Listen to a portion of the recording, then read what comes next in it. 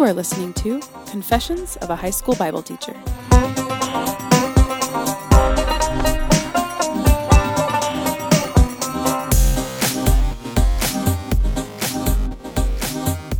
Hey everybody, this is Christopher Seals, and across the table from me is... Wayne David Randolph. Wayne David Randolph? Yeah. How are you today? Honestly? Sure. Of course I want you to be honest with me, Wayne. I'm okay. I'm all right. Huh. Yeah. That's it. Well, shucks. Sorry. I'm doing super, praise the Lord. You look it. You have a huge grin on your face. That's because the joy of the Lord is my strength. You're filled with his joy. Yep. And I guess if you're not filled with his joy, I mean, maybe we should just pray for you to see if we could fix you. Yeah. It's kind of jacked up when your Bible teacher doesn't have joy. What am I teaching my kids? Hey everyone. Today we're going to talk about the narratives that we live into, particularly the ones about happiness. Awesome. Yeah. I think that if you've been in the Christian culture long enough, you are familiar with some of the default responses that you're supposed to have when people ask you how you're doing. Praise the Lord. Praise the Lord. Hallelujah. Yeah.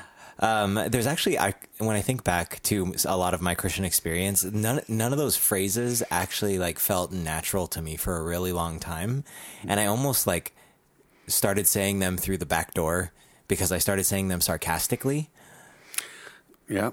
And then I got used to them, and now they're part of my vernacular. And I kind of mean them now when I say them. And you also perpetuate it because you're someone who people watch. Probably. And listen to, ideally. Yeah, I guess so. Yeah. Praise the Lord, bro. Yeah, hallelujah. Baruch Hashem. Sorry. Yes, rad.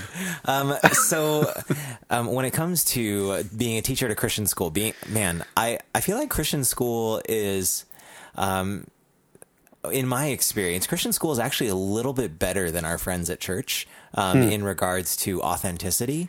Yeah. And I think maybe it's just because we have maybe 3 extra days a week. Yeah, I was just going to say, we have more time. So, yeah, because it takes a lot of energy to fake it till you make it. Right. If you're seeing people 5 days a week, there's going to be a day when your makeup's not on. Eventually we're going to come around the corner and we're going to lock eyes and my smile's not going to be on my face. Right. And you're going to ask me what's wrong. And I won't have my eyeshadow on. Again. I'm in a weird mood, Chris. Yeah. We might need some disclaimers on this one. And that's kind of to the point, though, right? Yeah. Is there's sort of a prevailing understanding, and I won't say a rule or a assumption even, because I don't think it's on the surface. But there's this understanding that I think a lot of us in Christian culture carry around, that we are to have ourselves put together at least to a certain extent. Right. And I think that's why, in some of the modern Christian movements, there has been this emphasis on authenticity and doubt, sort of trying to break this everything's okay, everything's fine type mentality. But even if we pay lip service to authenticity, we pay lip service to being real with each other. And I can talk about it. Yeah.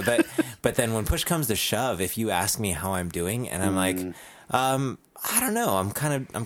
I feel like I'm sad today for no apparent reason. It's like an awkward social experiment when you do that, Chris. Yeah. And I know, and I think you know as well, because I think lately we've both kind of been in our own kind of ruts, maybe. Sure. And so it's interesting that you just brought that up. We didn't even talk about that ahead of time, but yeah. I have intentionally, when people have asked me lately, I have intentionally tried to be healthy, honest.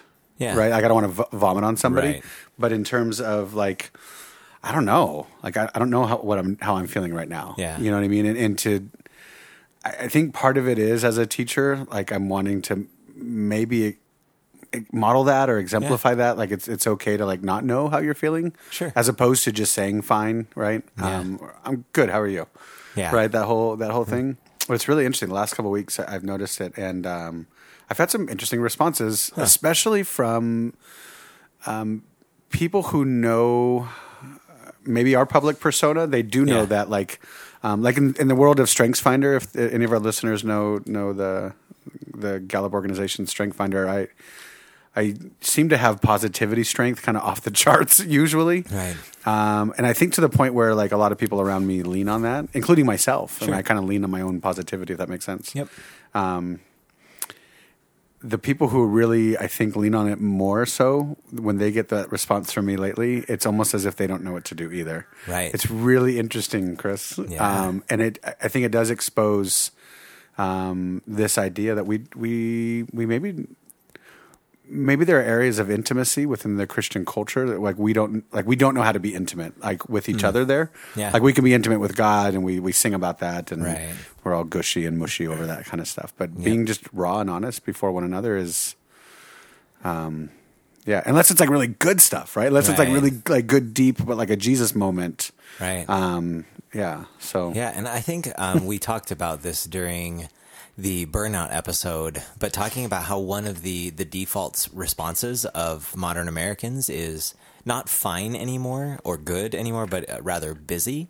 But both of those are sort of tired, busy. I say that one a lot too. How are you? Tired. Yeah, and those seem to be within the social script, right? Those are if you want because we're all tired, right? Right? Yeah. Yeah. Sorry to throw you. No, that's it. Yeah. And if the reason we're saying. I think the reason that it becomes uncomfortable, if our default response is tired or busy, what that means is when someone says that they're not okay, or that they're not doing well, we don't have the energy for it to respond, and we are too busy to pause and have a conversation that lasts longer than a couple of seconds, right? Yeah. And I mean, don't get me wrong. I think that whenever we have authenticity talks in Christian community, I feel like there's a tendency to knee jerk away from ever answering that you're good, or maybe that's just me, the Pharisee in me, that's like, oh, I'm going to replace the previous rule with a new rule that's on the other side of the spectrum, which I think C.S. Lewis in his Screw Tape Letters talks about how that is one of the tacts of the demons is if he can't get you to go further into one sin, he'll send you the opposite direction and get you to dive into its opposite, which is also sin. Crap. Yeah. That sucks. and so what I'm not saying, I don't think Wayne's saying this either, is we're not saying, so go around everybody at your workplace and tell everyone how miserable you are. I'm having a horrible day. My boss looked at me wrong. Yeah. That's why I preface it hopefully by saying healthy, honest. Yeah, absolutely. Yeah, and I think healthy, honest, one of the main ingredients is reading the question. I think that I love that you're saying that. Yeah, that's in the script. I think that there is the scripted interaction when a person says, "Hi, how are you?" That's not what is there. Like in the same way that with students, we have to see the question behind the question. Right. With our social interactions, we need to see the question behind the question and say, you don't actually want to know how I'm doing. You want to initiate conversation. you're saying hi. Right. You're really saying hi. Let's be Right. honest, right? Greetings. Hi, how are you? Hi. I was just thinking how often I get people like we ask that or people ask it of us and we actually don't respond. Like think about like transactions at like cash out registers and stuff, Yeah. right? We actually don't respond usually with good. We just say, how are you back? Right. Have you ever noticed Yeah. that? Like we don't even answer. We look at each other and ask each other questions. Right. And what we mean is hi. Yes. And It's amazing. in Ethiopia, the greeting is denana. Denana. And you respond with dena, which I was like, that's interesting because what's really going on there. And then I realized when people would try to greet me in English, they wouldn't say, hi, how are you? Because that's very English. They would just translate their greeting, which is, are you fine? Are you fine? And then your answer is, fine. Right? You good? Yeah. Good. Exactly. You good? It's like, Todo bien? todo bien? Yeah, Is right? everything okay? Yeah. Sure. And so I think, understanding, like if it's just a social interaction where they're not interested in you, there's no previous relationship, and you're not being super tactical or having a teacher moment trying to model authenticity, then, like don't feel this burden that you have to always say exactly how you feel. And I'm not saying be fake either, but know what the question is. Yeah, that's know what being we're asked. actually saying. And I think it's interesting too that you're bringing that up. So we have a society, set aside this Jesus thing. We have a society that just talks that way, and then you that infiltrates into our Christian culture, right? Right. And so then we add kind of the Jesus and that joy thing that you were talking about in the beginning of, so now when we say, hi, how are you? There is almost this weird expectation that you respond with some sort of, oh man, I'm going to sound really cynical, kind of Christian hallmark. Yeah. Everything's, what's the Lego song? Lego Everything song. is awesome. You didn't see that movie, did you? I didn't. I heard it's good though. It's cute. But yeah, like, so we're just supposed to kind of respond like, everything's great. Right. Everything's awesome. And, you know, I think that, I don't know. I don't know if this is where we want to go with this, but, you know, just on a side note there, I just wonder, Chris, the amount of coffee mugs with these really joyful little verses and, you know, T-shirts. And I mean, just a lot of the maybe kind of Jesus junk stuff that we consume. I wonder how much of that perpetuates some of this kind of like everything's hunky dory, everything's great. Right. You know, praise. You know, rejoice in the Lord always. And again, I say rejoice. Like, man, you just put that on your coffee mug, and everything's going to go. And it's on our coffee mug because we're masking our depression with stimulants. With stimulants, yeah. But I do just wonder. You know, from a sociological perspective, almost like we just kind of created a weird culture where it's hard to talk about when things are rough. And I and think, we get that a lot with our students. Yeah, and I think even in defense of the Christian culture, I will rarely assemble that sentence and aim it at another person. But in defense of the Christian culture, it sort of makes sense if I think about our first episode on Shalom. Like, if the goal of God and his followers is to restore everything into right relationship and have proper relationship with God, self, creation, and others, then yeah, absolutely. The expectation, or maybe not expectation, as we learned from our friend Nate, that can be a dangerous word. Yeah. Good job, Dr. Nate. Yeah, Dr. Nate. But hope, like, at least should be that we are moving towards shalom, right? Totally. And I'm glad that you said that, because I was going to get ready to jump and kind of pounce and say, you know, the verse reminds us, Scripture often reminds us that it's the hope, though, right? The hope. As Christians, we should be the most optimistic, hopeful people, but that doesn't always necessarily imply immediate joy right now. Like, right. Yeah, I have hope in the future. Sure. There's stuff going on in my family right now. There's stuff going on in the world right now, and even implicit. And I have hope. Implicit in hope is the fact that something is currently broken. That's right. You don't. If things are perfect, you don't hope. Yeah. There's nothing to hope for. Yeah. Right. Yeah. So we suffer. We hurt. We mourn. Our hearts break with other people as they're going through stuff. I mean, look at the natural disasters going on right now. Like that, if that's not heavy on us, you know, that people are parents, you know, people who have similar positions you and I do are trying to figure out what to do to feed their kids right now or where to sleep. And, you know, if that doesn't break our hearts, I mean, I'm not trying to get all depressed, but like this idea, you know, that somehow because of where we're going and because of the hope, and I have hope, man, but that doesn't always translate. Right. It doesn't always translate as joy. In fact, for often, like right now, it translates into this kind of like uneasy angst of with that hope of like how long. And it's more this kind of like, I know I'm not doubting. Right. I'm not doubting the end. It's more the like, how long, dude? Yeah. How long, Lord, will you turn your face from me? That's it. How long do we have to wait? All this crap's going on around us. Yeah. The evil people are winning, right? Or I'm trying to do good, but it seems like bad things are happening. How long am I going to wait? And so that doesn't sound like joy. Right. But even in those laments and those psalms, you know, and often it comes to us from David, you know, at the end, he does remember. And that resonates with me right now, right? Like he remembers, but you, God, I trust you. And so, I trust God. But that doesn't mean I'm always, you know, have a smile on. So I think when it comes to the classroom, I would guess, like, so here we are.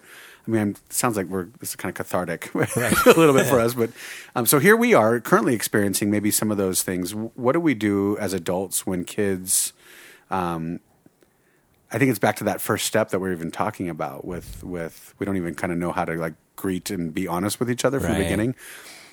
How do we help kids who have maybe received, I'm going to go with that first initial step, who've received that message, whether intentional or not, from the Christian culture that says, put on the face that says smile, that says fake it till you make it. Right.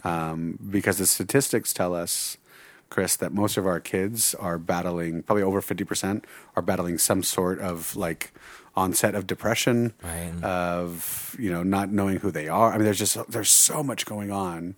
And then in a Christian culture that potentially tells them they just got to smile. What do we do? Right. I think for me, this is actually something that's really hard for me as a teacher because I am a very goal-oriented person.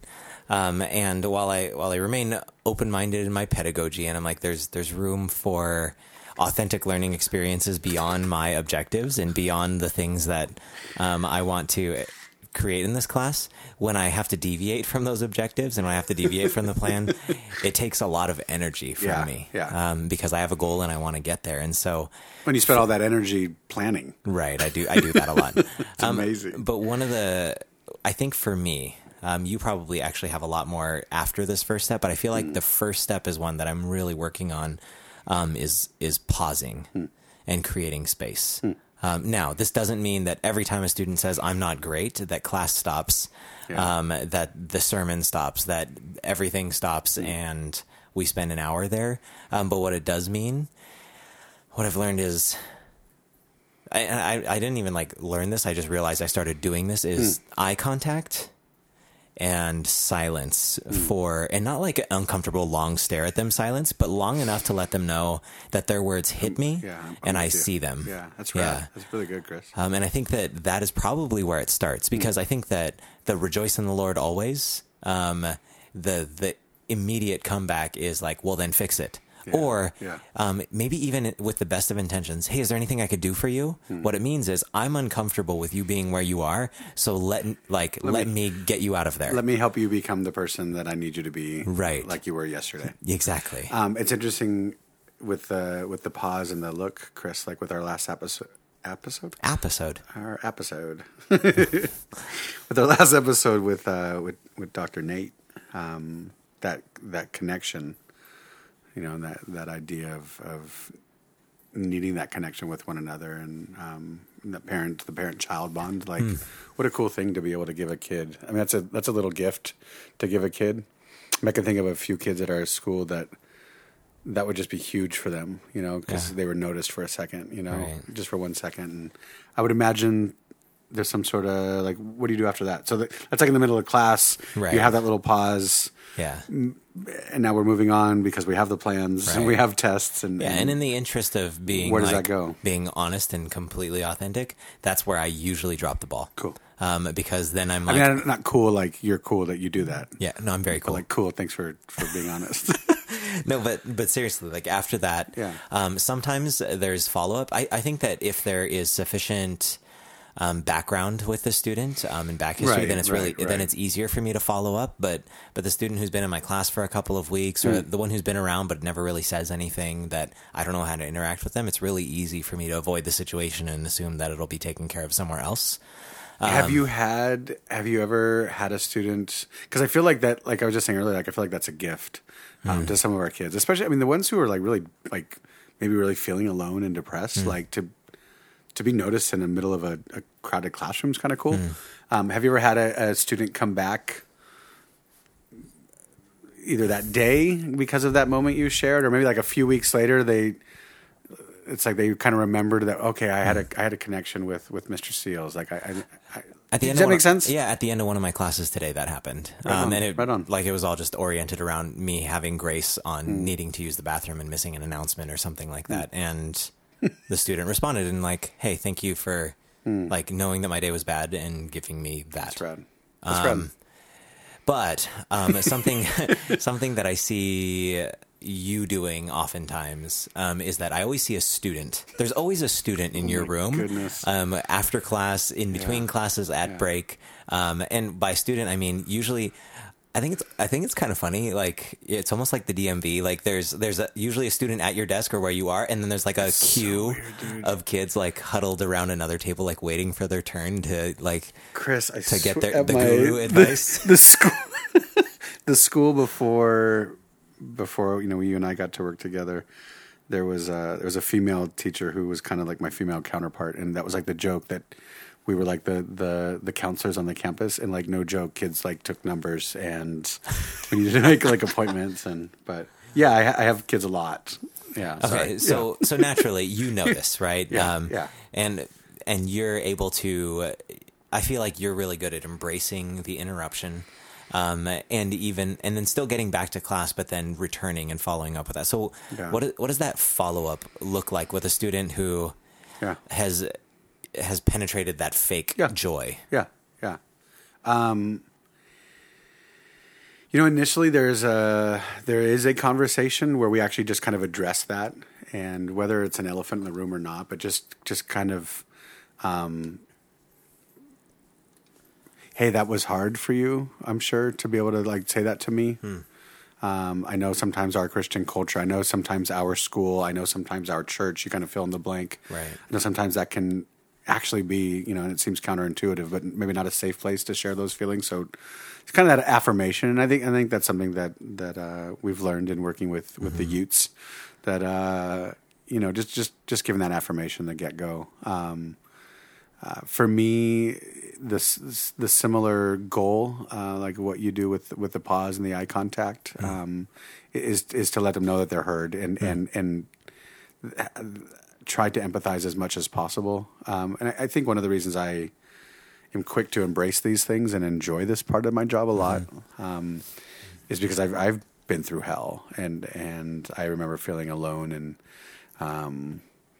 so I try to empathize as much as possible, right? And so it starts with that, and so just reinforcing the relationship, and then usually where it goes is just kind of like let's chat, right? Yeah. So what's up? Yeah. And then probably be wise just to include this here. Sometimes you can tell body language, or maybe you do know some things about a kid, or you've heard things. It's pretty wise at this point. For those of you out there who are working with students, if you feel like someone's about to drop a bomb on you, sometimes you just don't know. I actually had one today at lunch and was like, "Whoa, did not see that coming from you."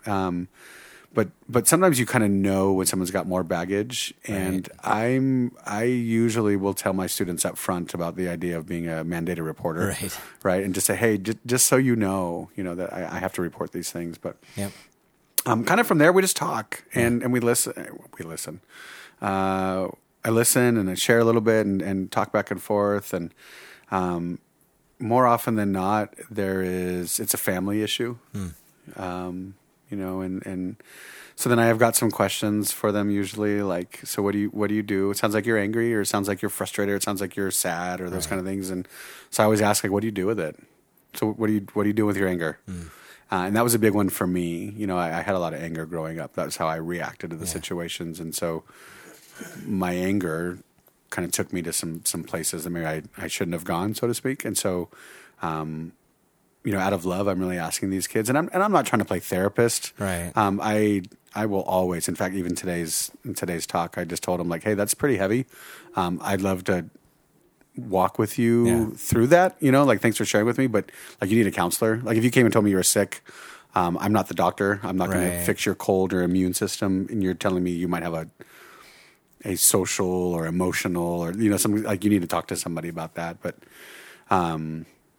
so yeah, I think that sometimes people, when they hear that we talk about these things with kids, it is in a sense like we are kind of doing an intake, like we are gathering information so that we can assess, is this above my pay grade? Do I need to bring in like another teacher with me? So sometimes, especially in Bible, it seems like if you're in 9th or 10th grade and you're a girl, it's okay to like Bible, but if you're a boy, usually not. Right. And so more often than not, we will have female students coming to it because of Bible class, right? It's a different kind of class. They'll come and want to talk to us, and that's kind of as we're listening and assessing too, like, okay, this is cool. I'm glad we can do this. We can maybe meet again, but let's go see Mrs. So-and-so. Do you know what I mean? And so, so we're man, I feel like I'm kind of rambling and going all over the place, but so I'm gathering a lot of data. Sure. I'm trying to figure out, what is my role in this? And I mean, that's that, and you have to consider all of that. What's my legal role, right? Where am I? And then I'm always pushing counseling. And then I gotta tell you, the one thing, and if there are any students we have some students who listen. If you are one of the students who's ever sat with me, you might roll your eyes right now, but I'm a really big fan of writing letters.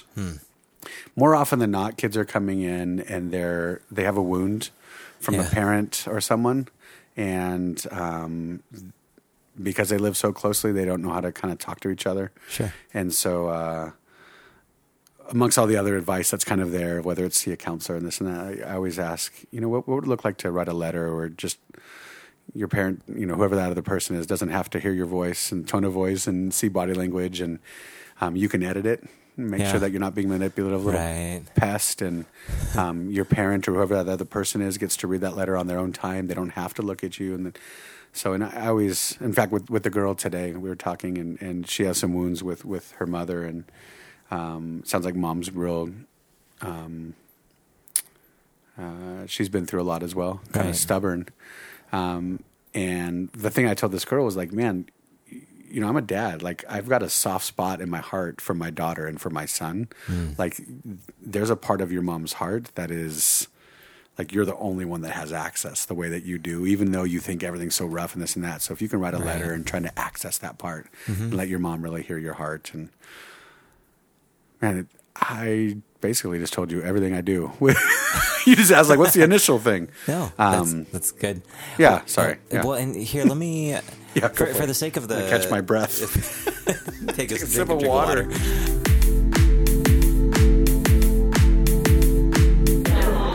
Well, I've only really ever been to a Christian school in general.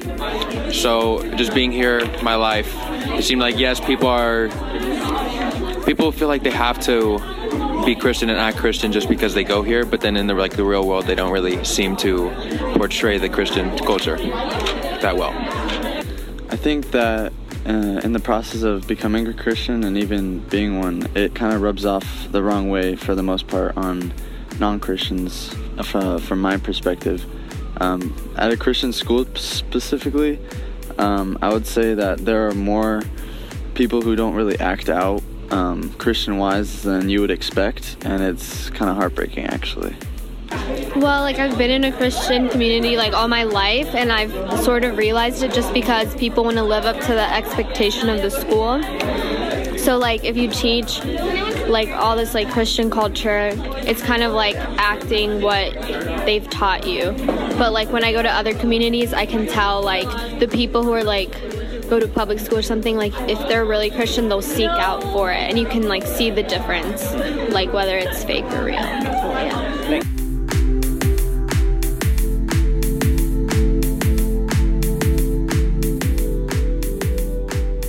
For the sake of, I think that when we talk about how to deal with youth, maybe from our own experiences and just the particular batch of books that we've read, the type of counseling that we've gone through, there are a huge set of assumptions that we make. And so just for the sake of those who may not have read the same books and may not be entering this conversation with the same set of assumptions, what is, I guess, why is it our job to just listen to how they feel?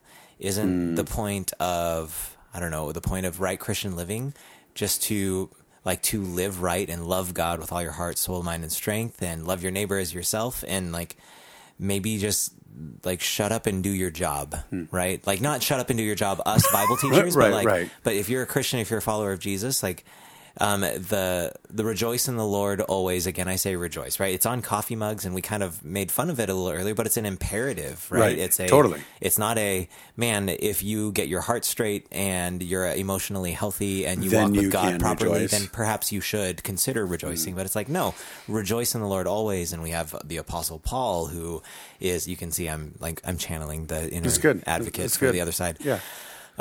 You have Paul, who's been through so much terrible stuff, and he doesn't. I've been stoned and shipwrecked and bitten by snakes. and he is saying, "Hey, I rejoice. Yeah. I've learned to rejoice in everything," and he admonishes others to do the same. And so, maybe why is it so important for us? Even for my first piece of advice, to notice them, to see them, to hear them out, to know where they're coming from. Why is that even important? Yeah. Or why is that even important? Why shouldn't we just start with Just jump right in. yeah, just like, hey, suck it up, let's do this, we can do it, hooray. You quoted a verse from Paul where he says, "I learned." Yeah, And I would say that's, just on a tangent there for a second, man. How many of us in this Christian family, we look at Paul and we're like, dude, if I could just have the Damascus Road, the bright light, and we read it in such a way that we think he goes and 3 days later gets his eyesight back, and then he's Paul the Apostle. But he had to learn. He had to be humbled, and he had to go through a lot. And even as he was being humbled and learning and teaching, he was still in that process. And so I think there's a key indicator, is that it's a process and it's learned. And so that means if it's learned, it needs to be taught. right. It needs to be modeled. Yep. And so I'm going to throw out another Christian phrase that we use. We talk about this idea that Jesus meets us where we're at.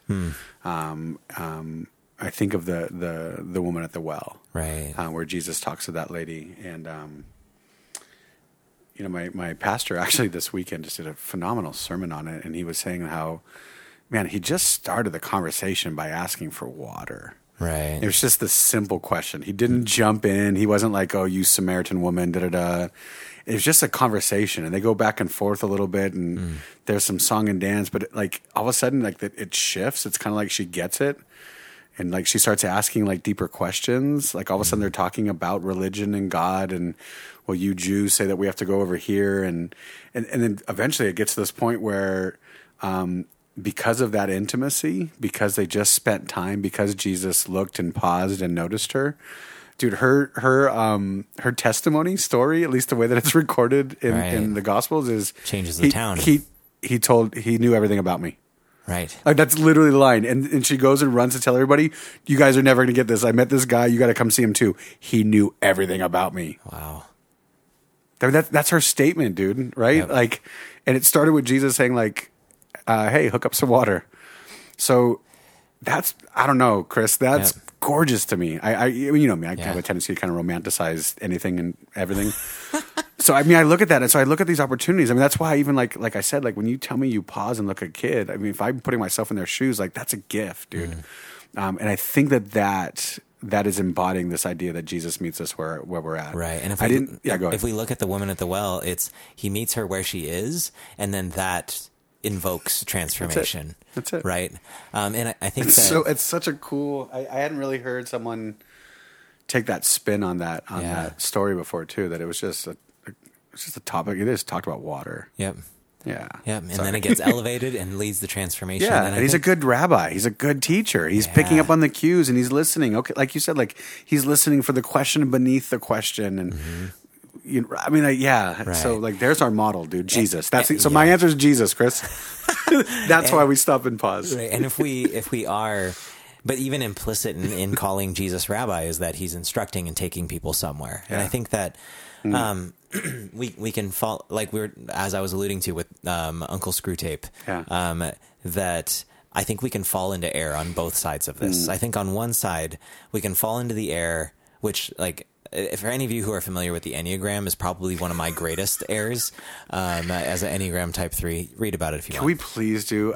Maybe. Just for those of you that even know what that is, that's half the reason I'm in a funk right now. Right. There's my story. All right, keep going, Chris. So anyway, and it's not my number doesn't define me or whatever, but through doing some of this Enneagram reading, I've realized that one of my primary tendencies has been to repress the very things that I'm feeling so that I can achieve whatever goal I need to achieve. And so as a result, I just do the work that I need to do and get along. And I succeed on a lot of things. Sounds like you need to talk to Dr. Nate. I do, yeah. But then in doing so, then I feel totally, there's a lot of ways in which I'm totally unaccessible to myself. Asking a question like, what do you want, is a terrifying question to me, because I'm not even sure what the answer to that is. Mean? Yeah, exactly. I don't even know how to answer what do I want. Is it okay if I want something? Yeah. But anyway, so I think you can fall into my trap, right? And that is not even fake it till you make it, but fake it till you become it, right? You go beyond even just fooling everybody else, but you fake until you become that image that you've projected to everybody. Was that kind of your rebuttal a few minutes ago too? Yeah, the kind of, right? So that's kind of that I'm maybe channeling part kind of the voice myself. that you hear. Yeah, absolutely. Yeah, it feels like that's like a good kind of amalgamation of like good old American pull yourself up by your bootstraps. gumption. What's I don't know. Gumption. What is gumption? I think it's like your ability, like stick-to-itiveness. Yeah. So yeah. A little bit of Jesus, a little bit of bootstraps. Yeah, and just do it. And so that's that makes sense. Okay, yeah. so you can go that route. That's one extreme is don't acknowledge the feelings, just push through them, repress them long enough, and they'll disappear, and you'll become the thing that you want to become. On the flip side, you have the other side where authenticity is elevated to God status, and it's authenticity for we've seen that. It's just authenticity for the sake of authenticity, not authenticity for the sake of sanctification, for the sake of holiness, for the sake of growth. It's just let's all be real with each other, and that's the end. How, Chris? I'm going back to like our first chapter together in life, which is when the emergent church was really coming around. And you think about those buzzwords, authentic. Community, intentional, right? And I when I make that sarcastic voice, by the way, I'm talking to me. Right. I use all those language. I still do, but yeah, and interesting that became our new idol. Right. It's not it's not authenticity for the sake of greater intimacy with each other and God, but rather authenticity for authenticity's sake, realness for realness' sake. Can I confess something really quick, dude? I am so guilty of talking about transparency, being transparent up to the point, and this is going to sound like deep and twisted, like I'm the one that actually needs Dr. Nate. Let's bring that. But being able to hide behind transparency, think about that one for a second. That just makes me feel like I'm twisted. Well, like if you release enough information, people think that you're sharing, but then you don't have to. But you don't have to share the rest. I'm not going to tell you the rest. Yep. Yeah, because I don't trust you. Yeah. There it is. Oh, he said it out loud. All right. So yeah. Either way, I mean, there are extremes where we can go and jack this thing up. Right. Absolutely. Is what we're kind of saying, right? Yeah, and so I think though that we can't fall into either of those traps, right? We are doing a great disservice if we look past that student who's having a rough day and say they'll get over it. They just need to get better and work through it and they'll be fine. Well, yeah, work through it and they will be fine, but like get over it. Get over. Man, Chris, you know what? I dare people out there who are listening. I dare you next time someone kind of sends you that message to lovingly look them in the eye and ask them how that works for them. Yeah. Like sincerely, because so if it's not working, we got to stop perpetuating that. Right. Do you know what I mean? Yep. Sorry, I'd jump in on that one. No, absolutely. Yeah. Yeah, and so if that's the case, then there. Oh man, I was about to say that there's a balance between those two, and whenever I use the word balance, I always think of. I went to this seminar where Erwin McManus was speaking, and someone was like, "How do you find the balance between this and that?" And he was like, "There's no such thing as balance in the Christian world." Were we there together? I think we might. It was the Yellow Conference. Yes, dude. Yeah, there it is. What if we weren't there together? We were just there. That would be rad. That would be. Anyway, yes, I totally remember that, dude. And he said, the God that we follow said, take up your cross and be willing to die for me. That doesn't sound very balanced. I'm like, oh, okay. But anyway, I'm about to make a balance resonates, statement. right? But every time you say balance now, that his voice, you hear it. I'm so with you, bro. Yep. Okay, go for it. Make a balance statement. So there's a balance. Sorry, Erwin. Or rather, what if we use the more Hebrew word and say that there's a dynamic tension that needs to be present between authenticity, realness, and acknowledgement of where a person truly is, even yourself, acknowledging of where you truly are, but then also an open recognition of the fact that we are trying to walk toward a higher calling, toward a higher goal, towards sanctification. And if you're a Wesleyan, then total sanctification. And we're heading that direction. That's right. And if we simply are being real or down because... And we want to stay there. And I'll be honest, there are times when I get in a funk and I want to be in a funk. Right? Yeah. Yeah. And I think that there are times when I just need to tell myself, yeah, you've been here long enough. It served its purpose. Yep. And it's okay to move on. You told me that you told yourself that the other day, and then telling me that you told yourself that, you also told me. And I know we talked and you weren't being a passive aggressive or anything, but it was like, oh yeah, there is. I think that's a really big thing. We could probably talk a lot about that at some point. Like choosing the funk versus like navigating the funk. Yep. Right. And I was choosing to like be in it for a while because it is Yeah, you save energy. Yeah. Not giving a damn. Touche. Does Touche. that make sense? Yep. Sorry, I said that. What? Not giving? I like you. So I think that if we are going to hear students and encourage them to not be fake, I think what is beautiful is that what we're not doing is saying that, okay, everybody, let's be real and be stuck where we are. But what we're doing is saying, if you want to be sanctified, we have to actually be real with where we are, right? We can't grow into something if we don't know what we currently are. Even thinking, reading in Richard Rohr's Falling Upward, like we cannot lay ourselves down and take up our cross if we don't even know who ourselves is. Right. We can't lay down our egos if we don't know of our ego. If we didn't even realize that he's been steering this thing the whole time. Right, I exactly. mean, it makes me think of the 12-step program, Chris. The very first step is confessing you have a problem, right? Yep. Makes me think of Lauryn Hill. Yep. And she says, knowing my condition is the reason I must change, right? Like, that's big. And that's why some of these things like the Enneagram and some of these other things are even just doing life with other people so they can kind of speak into you where they can say, hey, we're seeing these things, right? Or you're letting someone else show you that those things are there. Then I know how I need to be actually praying. Yep. Then I need to know what areas of my life I need to invite the Holy Spirit. It's not to strengthen my Wesleyan theology or, you know what I mean, or some other issue. It's those parts of ourselves that we've hidden and from ourselves. Right? We're not even aware that's there. Yep. Yeah. And I think in growing more self-aware and in acknowledging that darkness, I think another trap, I think this is maybe one of the things that like is convicting to me as well is I think that I have made the error of assuming that anyone who is chronically happy is fake.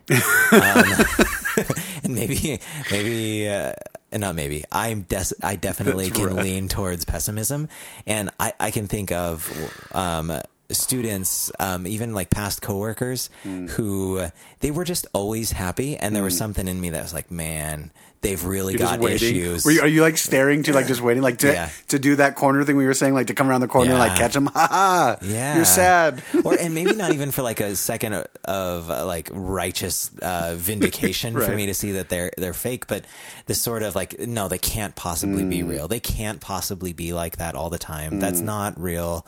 They just have repressed all of their feelings and are unwilling to confront them, and so as a result, they're just like pushing their way through life with a fake smile on their face. And what I've realized is that some of those people are real.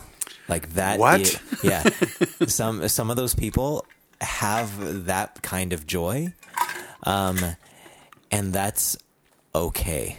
Right. And I know that's like a weird thing because I feel like in the beginning we talked about saying, how, but that's good. That's good. But I think on the that's flip a good side, tension. Yeah. We need to also express like and embrace people who do have positivity strength off the charts. And it might just be like that. That's how they are, right? Chris, we don't need to like get someone who's happy like that. We don't need to get in their face and say, "Well, your socks were made by slaves." Yeah, where are you so how really? Can you be happy? Tell me where you're sad. Right? Yeah, fine. But they can be themselves. When my wife and I first got married and were together, and legitimately would tell me like she was mad because I wouldn't get mad at her in fights. She tripped out that I woke up and went to bed in the same like happy-go-lucky mood, and that generally is. I am one of those people that's kind of wired that way, right?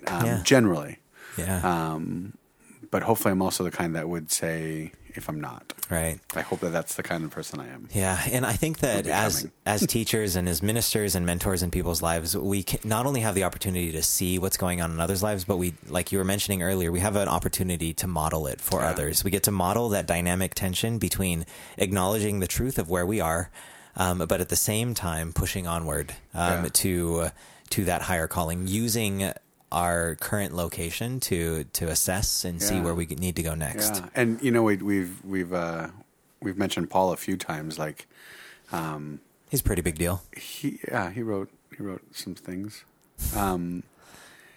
You know, for him to make that statement, like "Follow me," like I'm following Christ. Yeah. That's kind of what we're saying. Like, I know where I'm going. I'll show you why I know where I'm going, but also help you navigate the pit holes that I had to navigate in the beginning. And usually it's because we're following somebody else who's just as broken, but maybe a little bit closer to that sanctification or whatever. You know what I mean? And so that's just kind of how this thing works. Like without it, then we are absolutely living up to the critiques that the culture at large says about us. Then we're just hypocrites, brainwashed hypocrites. I was getting my haircut today and was talking with my barber about Jesus, and I forget how it came up, but man, that verse where Jesus says, like, the person who hears my words but doesn't live them out, right? It's like the person looks in a mirror and doesn't know what they look like. I think it's James, but it's his brother, so it's close enough. Sorry. Right. No, but now that I'm thinking, I did say James to the barber because earlier we quoted one from earlier. But he does. He also he uses those same words in The Wise Man Who Builds His House on the Rock, right? No, I appreciate that. No, I totally just blew it right there, though, for sure. No. So in James it says that, and no, but it just makes me think, like, if we're telling kids like it's okay to love the Lord our God with all of our heart, that when we're broken, when that part of our heart that's hurt. If we're teaching them that, then we should be modeling that, right? And so that we can say, like, look, it's working, right? It is working for me. You can follow me on this, and it seems like that's how this thing works. Yeah, and so all of you who are out there, I mean, even if you're one of our students, even just going to, or not one of our students, one of the people who goes to a Christian school, who's like in the ministry, who's been in the Christian culture for long enough, there are people who are watching us, people who are looking up to us, and I think that instead of playing the marketing game and instead of saying, look at this perfect version of the Christian life, I think something that's far more convincing is authenticity in motion toward holiness. And so may you guys learn to model that for the people who are around you, how to be real, and in that realness be walking closer and closer to Christ. Amen.